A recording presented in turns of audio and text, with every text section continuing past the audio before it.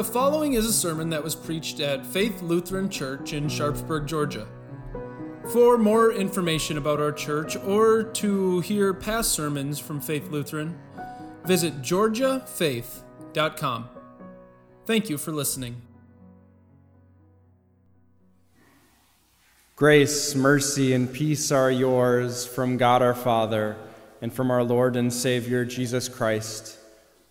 My dear fellow redeemed, but, mouse friend, you are not alone in proving foresight may be vain. The best laid plans of mice and men go oft awry, and leave us only grief and pain for promised joy. This is the most famous stanza of Robert Burns's November of 1785 poem, To a Mouse. Robert Burns in this poem describes his work as a farmer. He was out plowing his field one day, and as he was plowing, he ran over the nest of a mouse. No doubt this mouse had spent a considerable deal of time constructing its leaf and twig fortress, but in an instant, all the plans of this mice were dashed and brought to rubble. Burns penned this poem as a sort of apology to the mouse. He felt bad for destroying its carefully constructed house. That most famous line of this poem, "The best laid plans of mice and men go oft awry," serves as a reminder both to mice and to us humans that even our most ingenious ideas don't always go as we would hope. In our gospel lesson, we see a lot of planning taking place. We see a conspiring king attempting to further solidify his throne. Herod planned the inhumane and the horrible. But God had a different plan. God had a plan of redemption for the weary. God had a plan of preservation. In our gospel text, we see God preserving the life of Jesus, and by doing so, God preserves our lives as well. Everyone has a favorite Christmas text or Christmas account. Maybe for you, your favorite account of Christmas comes in Luke's famous Christmas story. I mean, what can outclass the song of that great throng of angels singing, "Glory to God in the highest heaven, and on earth peace to those on whom his favor rests"? Or maybe for you, one of your favorite Christmas texts comes from one of those numerous Old Testament prophecies. There's such great peace and tranquility in the words of Isaiah 11. "The wolf will live with the lamb, the leopard will lie down with the goat, the calf and the lion and the yearling together, and a little child will lead them." What beautiful Christmas texts. But one doesn't often see the second half of Matthew chapter 2 among the top 10 list of best Christmas texts of all time. And that's in large part due to the plan made by King Herod. To say that Herod deserved to get coal for Christmas, while that would be a bit of an understatement, this was a man who committed a slew of atrocities, most of which were in the name of preserving his throne and his power. Herod had his brother-in-law murdered. He murdered all the males of the former king's family.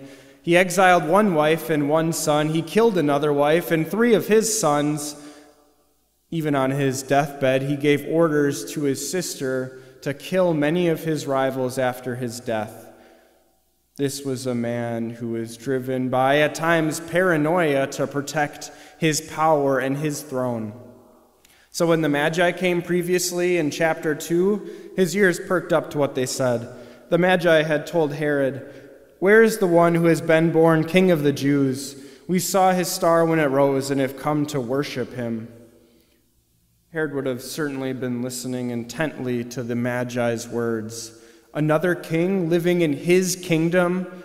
That just wouldn't do.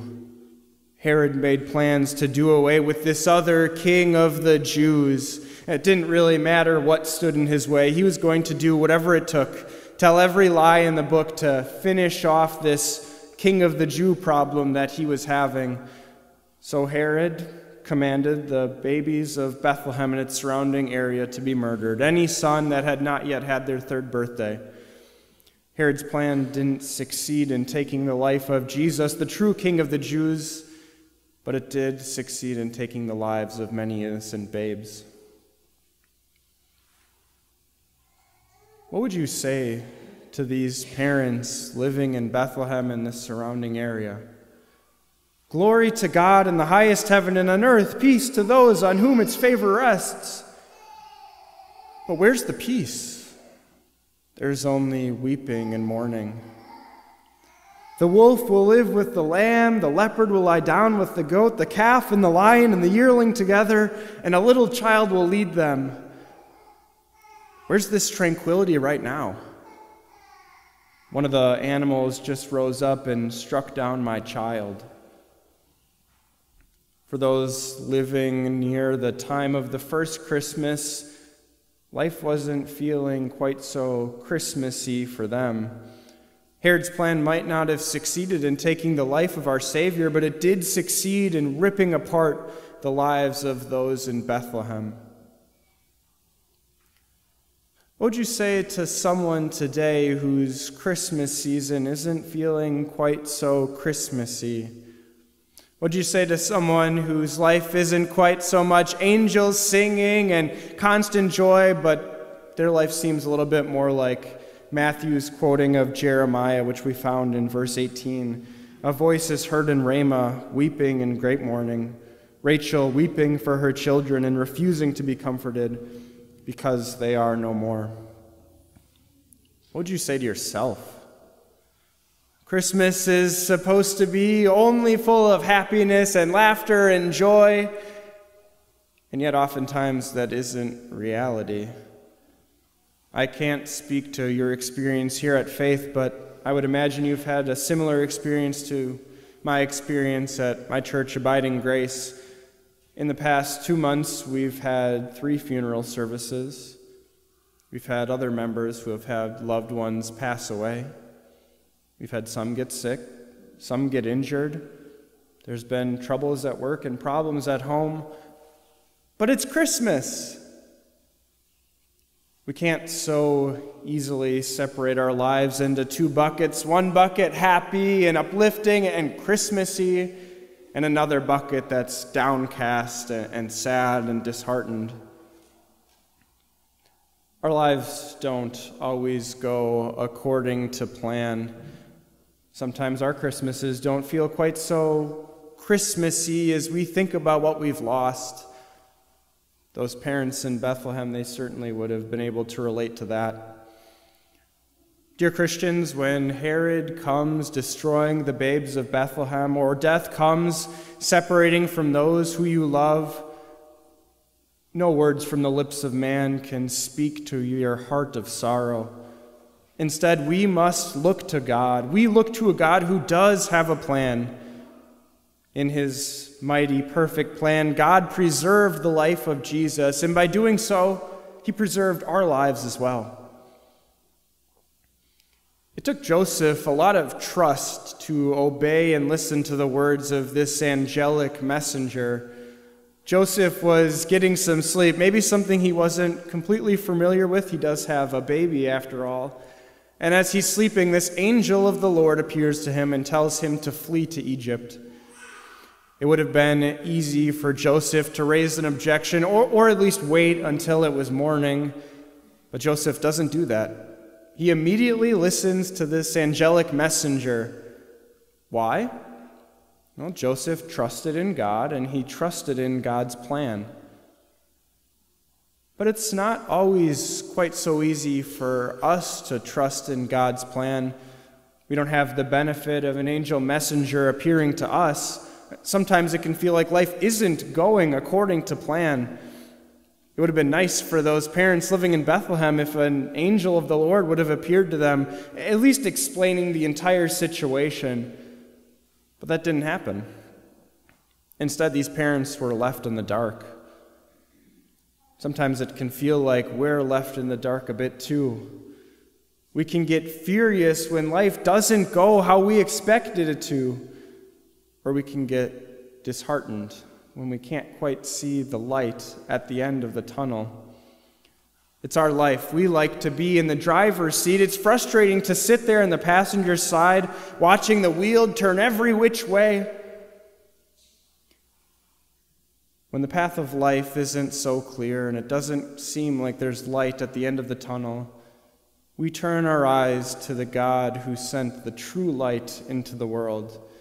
We look to our Savior Jesus, who came, born in Bethlehem, just as God had planned to bring light into the world.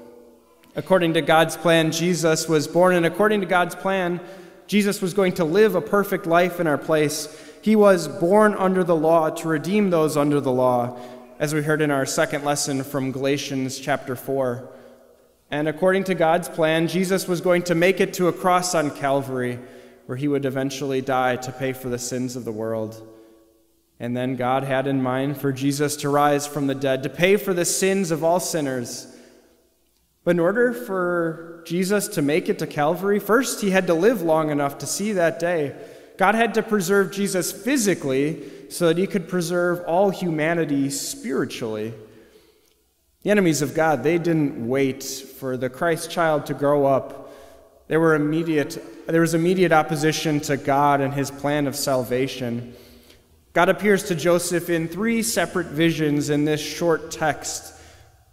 This plan is crucial for God, and it's crucial for us in our salvation. We see Joseph carrying out all of God's instructions to the T. After all, Joseph needed Jesus to be his Savior as well. The life of the baby Jesus was preserved from wicked King Herod. As God had planned, Jesus did live a perfect life in our place. And just as God ordained, he made it to that cross on Calvary where he died. And although it seemed impossible, he rose victorious from the grave just as he had intended to do. The life of baby Jesus was preserved from all the threats of Herod and his enemies, so that our salvation could be preserved as well. Let's return to some of those hard questions that we asked earlier. What would you say to those parents living in Bethlehem who had had their sons brutally slaughtered? Or what would you say to someone living today whose Christmas hasn't felt quite so Christmassy? There's no human wisdom that we can use to fix these situations, but we can show these people in pain their Savior, that King of the Jews who was born in Bethlehem. Jesus came for all those babes who gave up their lives, and he came for their parents who were left mourning as well. Jesus came for all of those who have gone before us, and he's come for us too who are left grieving. Jesus did give up his life for us according to plan. Sometimes the picture isn't quite so clear for us, but we place our trust in Jesus. There is light on the horizon. Jesus is that light.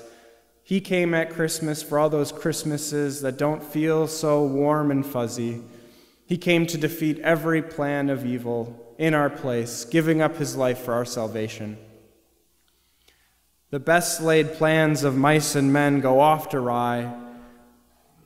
The plan of that mouse in Robert Burns' poem, it didn't go as he had hoped. All of his plans came to naught in but an instant as Burns and his plow ran over his nice house. Our plans and desires often veer off course as well. It's in these moments when we look to God. God preserved his plan of salvation. No plan of Herod could stomp out the life of Jesus. God came at Christmas to save all humanity just as he had planned, and now we place our trust in him. We confidently confess with David in the Psalms, "In God I trust, I will not be afraid. What can man do to me?" God grant us all this trust. Amen. And the God of peace himself grant you peace at all times and in every place. Amen.